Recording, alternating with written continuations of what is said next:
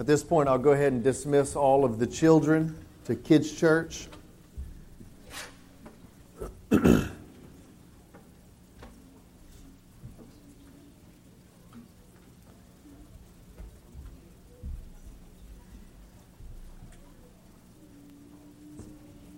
As the horde of ankle biters are exiting, we have several of Natalie's family that's here this morning for Anna's baptism. I think last year at this time I was preaching out of the book of Matthew. The year before that, at this time, I was preaching out of the book of Matthew. I'm still preaching out of the book of Matthew. So if you have your Bibles, you can open up to the book of Matthew, chapter 24. We've been walking through for the last 3 years or so the book of Matthew. We are in Matthew chapter 24. It is my intention to finish the book of Matthew by Easter. That is my goal, that by Easter time, we will finish the book of Matthew. I can't promise that I will hit my goal, but we will certainly strive to finish the book of Matthew by Easter. We're going to be in Matthew chapter 24 this morning. I've titled my message, Are You Ready? And as we talk about this text is one of those texts that as you read it, you ask yourself, okay, what in the world is Jesus talking about? Is he talking about the second coming? Is he talking about the end of the world? Is he talking about the destruction of Jerusalem?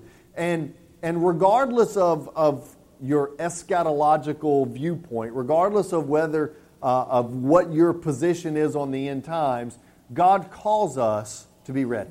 He calls us to be ready to go to meet the Lord. The reality is that many of us will go to meet the Lord before the second coming of Christ. We don't know when that day will be. The Scripture tells us that all of our days are numbered. And we can walk out of this building today, and today can be the day that we go to meet the Lord. We can get in a car accident. We can go to sleep and not wake up. And so the question this morning is, are you ready? Let's read Matthew chapter 24, verses 13 through 31. Matthew chapter 24, verses 13 through 31. Jesus tells his disciples, "But the one who endures to the end, he shall be saved. And this gospel of the kingdom shall be preached in the whole world for a witness to all the nations, and then the end shall come. Therefore, when you see the abomination of desolation, which was spoken of through Daniel the prophet, standing in the holy place, let the reader understand. Then let those who are in Judea flee to the mountains. Let him who is on housetop not go down to get the things out that are in his house. Let him who is in the field not turn back to get his cloak. But woe to those who are with child and those who nurse babes in those days. But pray that your flight may not be in winter or on a Sabbath. For then there will be great tribulation, such as not occurred since the beginning of the world until now, nor ever shall. Unless those days had been cut short, no life would have been saved. But for the sake of the elect, those days shall be cut short. Then if anyone says, Behold, here's the Christ, or there he is, do not believe. For false Christs and false prophets will arise and will show great signs and wonders so as to mislead, if possible, even the elect. Behold, I have told you in advance. If therefore they say to you, Behold, he is in the wilderness, do not go forth. Or Behold, he is in the inner room, do not believe them. For just as the lightning comes from the east and flashes even to the west, so shall the coming of the Son of Man be. Wherever the corpse is, there the vultures will gather. But immediately after the tribulation of those days, the sun will be darkened, the moon will not give its light, and the stars will fall from the sky, and the powers of the heaven will be shaken. And then the signs of the Son of Man will appear in the sky. And all the tribes of the earth will mourn. And they will see the Son of Man coming on the clouds of the sky with great power and great glory. And he will send forth his angels with a great trumpet, and they will gather together his elect from the four winds, from one end of the sky to the other." Let's pray. God, we thank you for your word. Thank you that it is true and that it is faithful. We thank you that you alone our Lord. God, we pray this morning that we would see your gospel in this text, the good news in this text. Lord, and that we would be ready to meet Jesus. It's in His name we pray. Amen. Well, I want to preface my message this morning by saying, in order for us to rightly understand this text, there's going to be a bit of history that I have to tell you about this text. That I have to tell you about the ancient world, about Jerusalem and in the days of Christ. And so I'll ask for just a little latitude as we lay the groundwork for understanding this text. It's important that we understand that the Bible has one and only one meaning. That the book of Matthew was written to a specific audience by a specific author with a specific theme in mind to convey a specific truth. And while the Bible may only have one and only one meaning, the Bible may have many applications, many ways in which we can apply it to our lives. But as we understand the Gospel of Matthew, we understand that the book of Matthew was written by Matthew.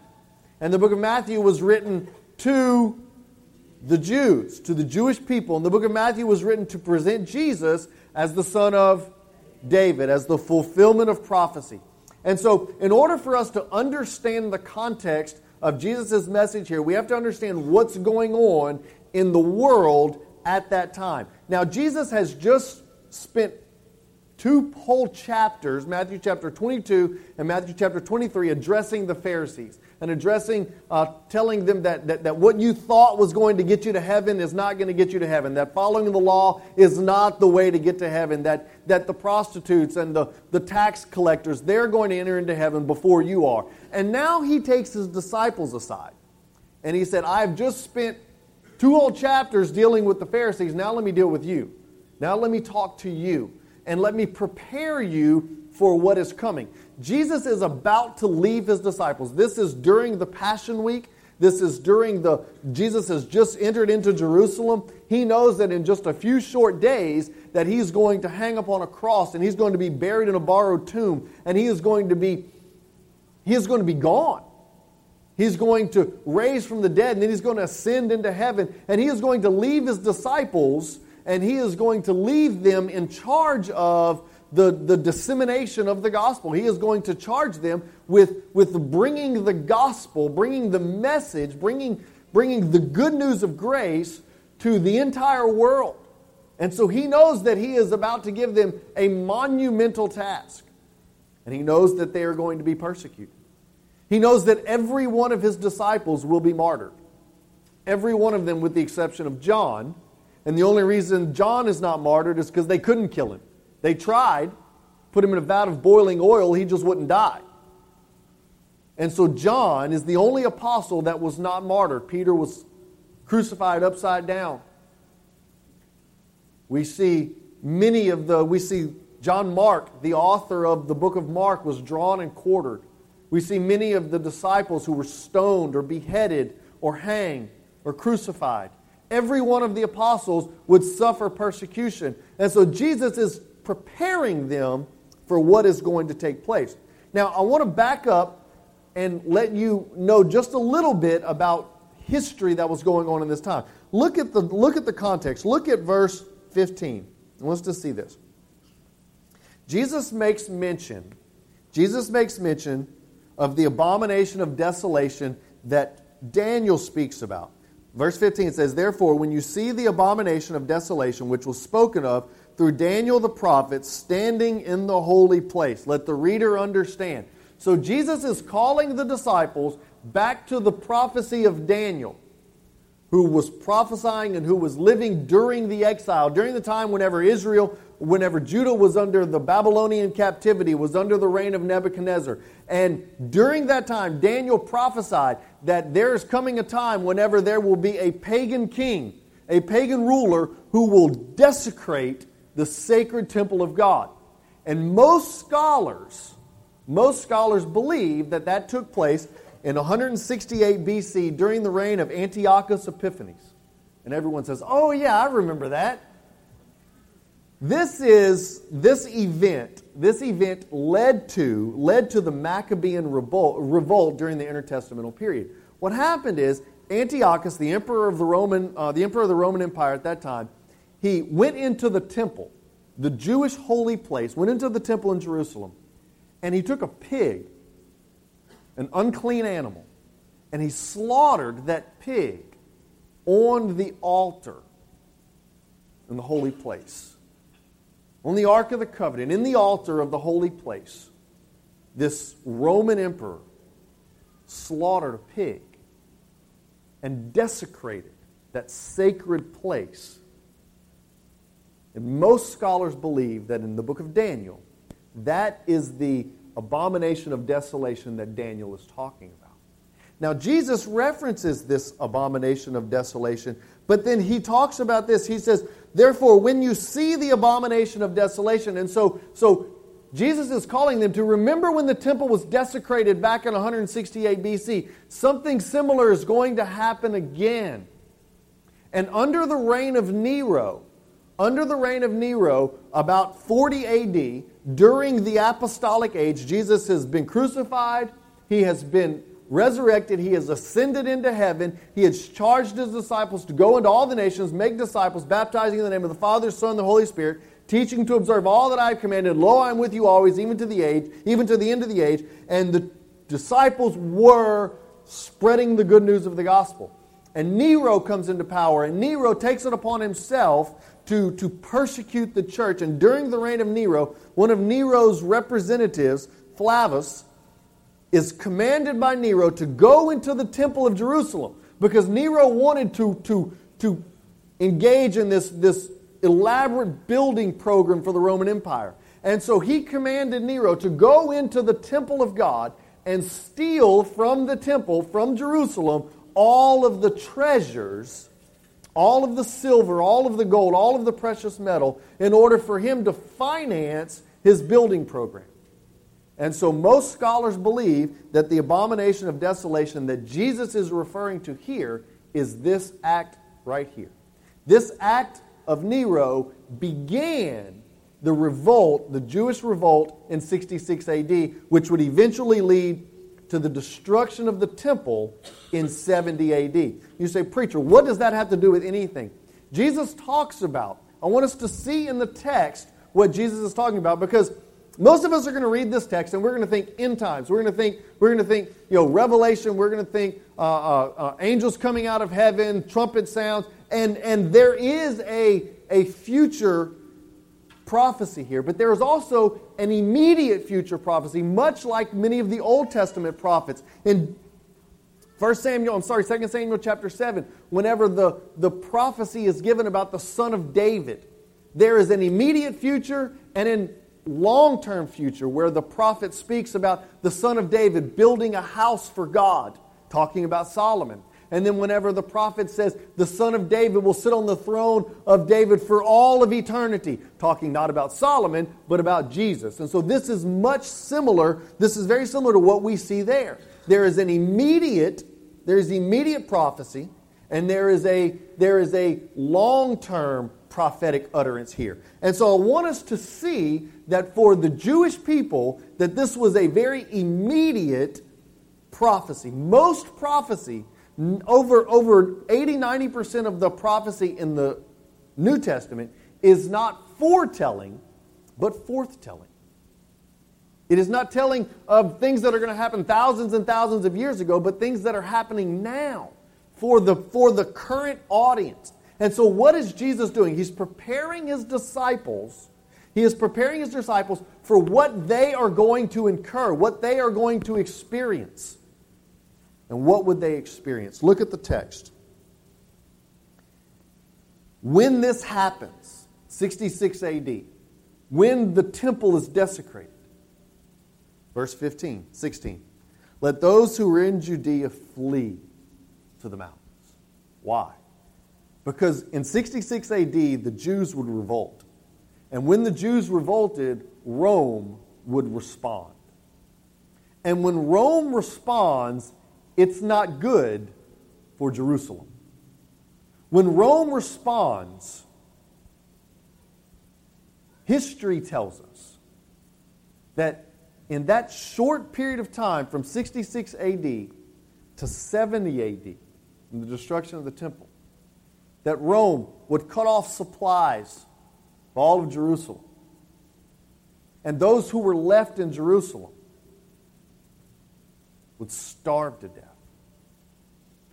Josephus, a Jewish historian, accounts that many Jews left in Jerusalem during the Jewish revolt resulted in cannibalism because they were literally starving to death and they were eating the flesh of their own family that had died. That they were thousands upon thousands of Jews that were dying daily. And that during the conquest of the temple in Jerusalem in 70 AD, that as many as 1 million Jews died. Jesus makes the statement, verse 21, there will be such great tribulation, such has not occurred since the beginning of the world until now. Jesus is saying, when this happens, it's going to be bad. It's not going to be a pretty sight. It is in your best interest to get out of Jerusalem because bad things are going to happen. Jesus is preparing His disciples for the imminence of what is taking place. And this tribulation was a direct reference to that revolt in 66 and the conquest of Rome that would happen after 66 AD. And from this moment on, from the destruction of the temple, Christianity and Judaism would forever be separated. There was never, from that moment on, there was never a connection between Christianity and Judaism ever again. Because the Christians remembered the prophecy of Jesus, and they fled. And the only ones that were there were the Jews. The only ones that were there were the Jews. I want us to understand that this tribulation was both immediate and future. It says that the Scripture tells us that there would be, if you look at the text, look at verse 23. Verse 25. Behold, I have told you in advance. I am telling you this in advance. Verse 25. Verse 26. If therefore anyone says to you, Christ is in the wilderness, don't go forth. Behold, He is in the inner room. Don't believe them. Verse 27. For just as the lightning comes from the east and flashes even to the west, so shall the coming of the Son of Man be. Where the corpse is, there the vultures gather. In Jerusalem would be where the corpses were. There would be where the vultures would gather. There would be where Rome would gather. But where was Christianity? Not in Jerusalem. It had gone out. After the destruction of the temple, the temple, this is where we see the missionary journeys. This is where we see Paul go into Asia Minor. This is where we see the gospel spread to Europe, the gospel spread to North Africa, the gospel spread west, the gospel spread east. And if you look back at the text, verse 24, verse 14, you remember a couple of weeks ago, whenever the preacher stood up and he said, whenever there are wars and rumors of wars and famine and earthquakes and volcanoes and natural disasters, that this is not the end, that Jesus said very clearly and very plainly that this is not the end, but what must take place. Look at verse 14. He says, and the gospel of the kingdom shall be preached to all of the world for a witness, and then the end shall come. Were it not for the destruction of Jerusalem, and were it not for the dispersion of all of the apostles, the gospel does not go forth. The gospel is not sent to the four corners of the earth, but it was. It was the providence of God and the sovereignty of God that destruction and that persecution would come upon Jerusalem. Why? Because it is God's intention that the good news of the message of Jesus be sent to the four corners of the earth. Acts chapter 1, verse 8, you'll receive power when the Holy Spirit has come upon you, and you'll be my witnesses in Jerusalem, Judea, Samaria, and the uttermost parts of the earth. It started in Jerusalem. And then it went out to Samaria. And then it went out to the uttermost parts of the earth. It was a proclamation. It was a scattering.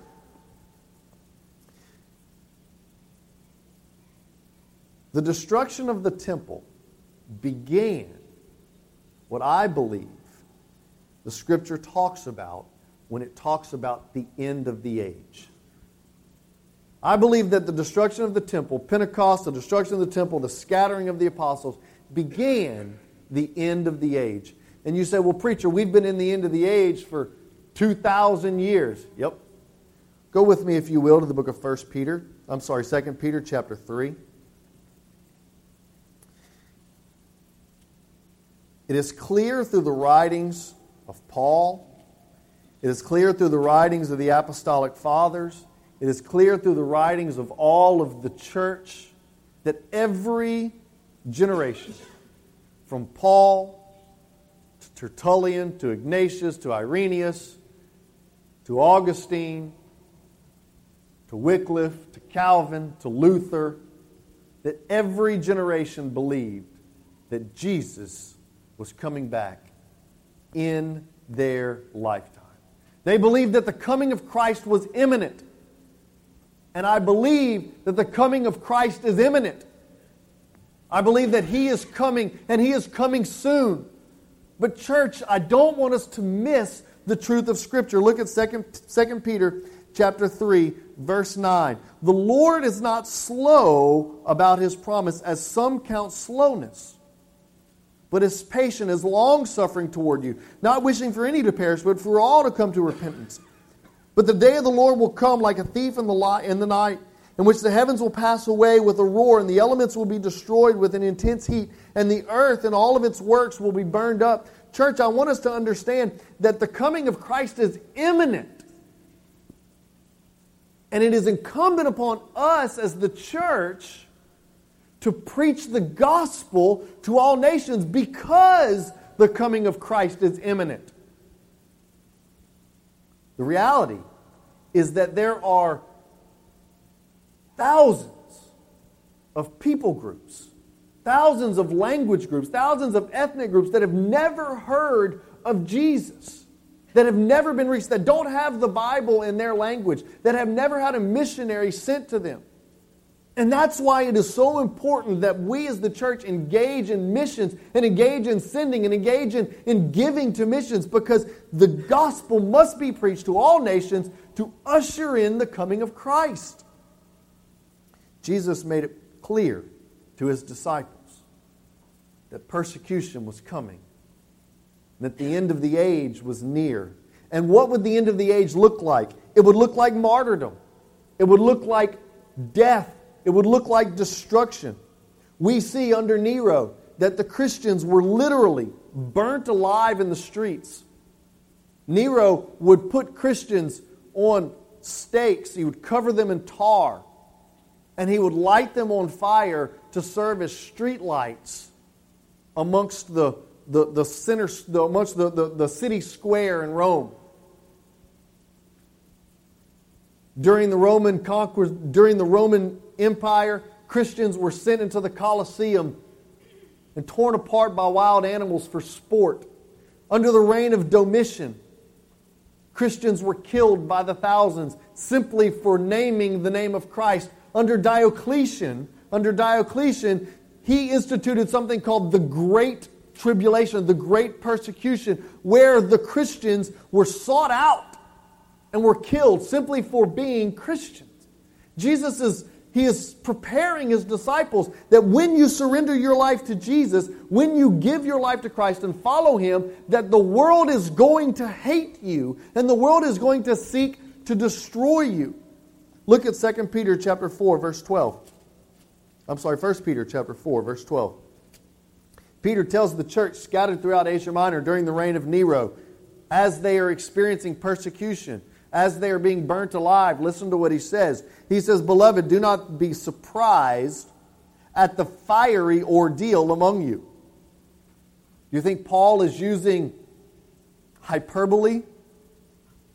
Peter is using hyperbole? No. He's saying, hey, when they light you on fire, don't think that that's strange. But to the degree that you share in the sufferings of Christ, keep on rejoicing that at the revelation of His glory you may also rejoice with exaltation. Look at what Paul says to Timothy in chapter 3, verse 12. He says, all of those who desire to live godly in Christ will be persecuted. He is preparing his disciples for the persecution because Peter's going to be crucified. Because John's going to be thrown in a pot of boiling oil. Because the disciples are going to be killed for their faith. John chapter 15, he tells them this. In John chapter 14, 15, and 16, we see this long discourse between Jesus and His disciples. Why? Because Jesus knows that He's about to be crucified. And in John chapter 14, 15, and 16, He goes into this long discourse preparing them for the persecution that is imminent. Look what He says in John chapter 15, verse 18. He says, if the world hates you, know that it hated me before it hated you. If you were of the world would love its own, but because you are not of the world, but because I chose you out of the world, therefore the world hates you. There is a reality that those who are in Christ will be hated. That those who are in Christ will be persecuted. In Acts chapter 4, we see the Jews. We see the Jews attack the Christians. And they tell them, they arrest Peter and they arrest John. And they tell them, they say, we want you to speak no more in this name of Jesus. We don't care about all the healings that you're doing. We don't care about all the prayers that you're offering. But speak no more in the name of Jesus. And if you speak about the name of Jesus again, we'll kill you. Persecution and tribulation was imminent for the church in the New Testament. And persecution and tribulation is imminent for the church today. It is imminent. It is real. In the Middle East, when the gospel is preached, they're killing Christians because the gospel is preached. In China, the church exists underground. It exists in secret because were it to exist in public, they would kill them. In India, where we'll be going in just a few short months, the gospel is being persecuted. You've heard Sam Thomas stand up here and talk about the multiple assassination attempts on his life, where a man put a gun to his head and pulled the trigger because he stands for Jesus. This is not something that happened thousands and thousands of years ago, but something that is happening now and today because the church stands for truth, and the world hates truth. And in just a couple of days, our country is going to go to the voting booths, and we're going to have to choose between two bad choices, which is a symptom of the depravity of our society. And the church is what is coming under fire. The pastors and the church are being told that you can no longer stand on the principles of the truth of God's Word, that you can no longer call homosexuality sin, that you can no longer call fornication and immorality sin, that you have to be politically correct. The church is under fire. The church is under persecution. And the only thing that is not tolerated is intolerance. Whenever we stand on truth and we say that what the Bible says is true and God's Word is true and there is only one way to salvation, and it is not through the church and it is not through ritual and it is not through keeping the law, but it is through the death, the burial, and the resurrection of Jesus and Him alone. It is by grace through faith alone. And whenever we stand up and we say that Buddhism does not bring salvation, that Hinduism does not bring salvation, that the church does not bring salvation, that righteousness does not bring salvation, that being a good person does not bring salvation, the only thing that brings salvation is Jesus. The world hates that message.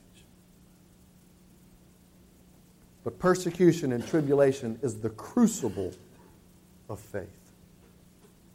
I want to point out that with the destruction of the temple, the focus of faith changes. In 70 AD, the focus of faith changed completely. For thousands and thousands of years, the focus of faith for the righteous had been the temple. It had been keeping the law of God, making sacrifices, making atonement, bringing your offerings to the temple. When the temple was destroyed, the focus of faith had to change. It had to shift. No longer was the temple made with hands, brick and mortar. Jesus said, destroy this temple, and I will raise it up in 3 days. In verse 31, I want to point our mind back to the text. Jesus makes this statement. At the end of these proclamations, at the end of these predictions of persecution, Jesus says this, and He will send forth His angels with a great trumpet, and they will gather together His elect from the four winds, from one end of the sky to the other. What is that saying? I want us to understand that the Greek word for angel and the Greek word for messenger is exactly the same. I believe that whenever Jesus made this statement, that God will send forth His messengers, that God will send forth His agents to declare, thus saith the Lord, that He is speaking of the disciples and the church being scattered after Jerusalem. Look, pull that text back up, Chris. And He will send forth His messengers, His angels, with a great trumpet. What is the great trumpet? The message that they will proclaim. The message that Jesus Christ is the Son of God. That He came. He lived a perfect life. He died on the cross for your sin and for my sin. He was buried in a borrowed tomb. He rose victorious over sin, death, and the grave. And He calls us to have faith and trust in Him and in Him alone. The trumpet will sound, and they will gather together His elect from the four winds, from all four corners of the earth, that they will proclaim the message of the gospel, and that people will be drawn to the message of the gospel from every tribe, every tongue, every nation, every people group, that they will be drawn to Jesus, and they will place their faith and trust in Jesus. And verse 31 connects us back to verse 14 when it says, the gospel shall be preached to all nations, and then the end will come. The message would change from look to the temple to look to Jesus. It will no longer be about the Holy of Holies. It will be about the Holy One. It will no longer be about the holy place and a sacrifice. It will be about the sacrifice that was made on your behalf. The penalty of sin that was paid for you. It would no longer be the old covenant, but the new covenant. Not a covenant of law, not a covenant of do this and you'll receive favor of God, not a covenant of keep this law and God will be happy, not a covenant of don't do this and God won't be mad at you, but a new covenant. A covenant of grace, a covenant that says it doesn't matter what you've done, it doesn't matter what you will do, that God said, I love you, and I sent my Son to pay the penalty for your sin. If you'll repent, if you'll turn from your sin, if you'll turn from your way of thinking, not about a temple, but about Jesus, and I'll come into your life, and I'll change you. The message of the gospel, the message of Matthew chapter 24, is less about what's going to happen when Jesus comes and more about what has happened because Jesus came. That His death, His burial, and His resurrection purchased for us eternity. Let's pray.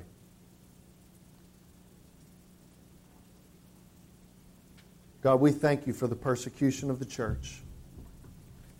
We thank You that because the church was persecuted, the gospel message spread. We thank You that because the temple was destroyed, the focus shifted to Jesus. We thank you that in your grace and in your mercy, you have given us the message of this gospel. God, may we be faithful. May we trust in who you are and what you've done. May we trust that Jesus came to save sinners, of whom I'm the chiefest of. And may we realize that our responsibility is to share that message, to bring about the second coming of Christ. Oh, Jesus, come. Oh, Jesus, come. Lord, this morning as the gospel message is proclaimed, Lord, there are some here who've never trusted Jesus, who've trusted in the works of their righteousness, who've trusted in the church, trusted in their faith, trusted in what they can do to garner the favor of God. But this morning they realize for the very first time that the only thing that garners the favor of God is the death, burial, and resurrection of Jesus. Lord, may we trust in Him and Him alone. If that's you this morning, I'll invite you to come. Come and be born again. Follow the Lord in obedience by being baptized. Maybe God is calling you to become a part of what He's doing right here at Redeemer.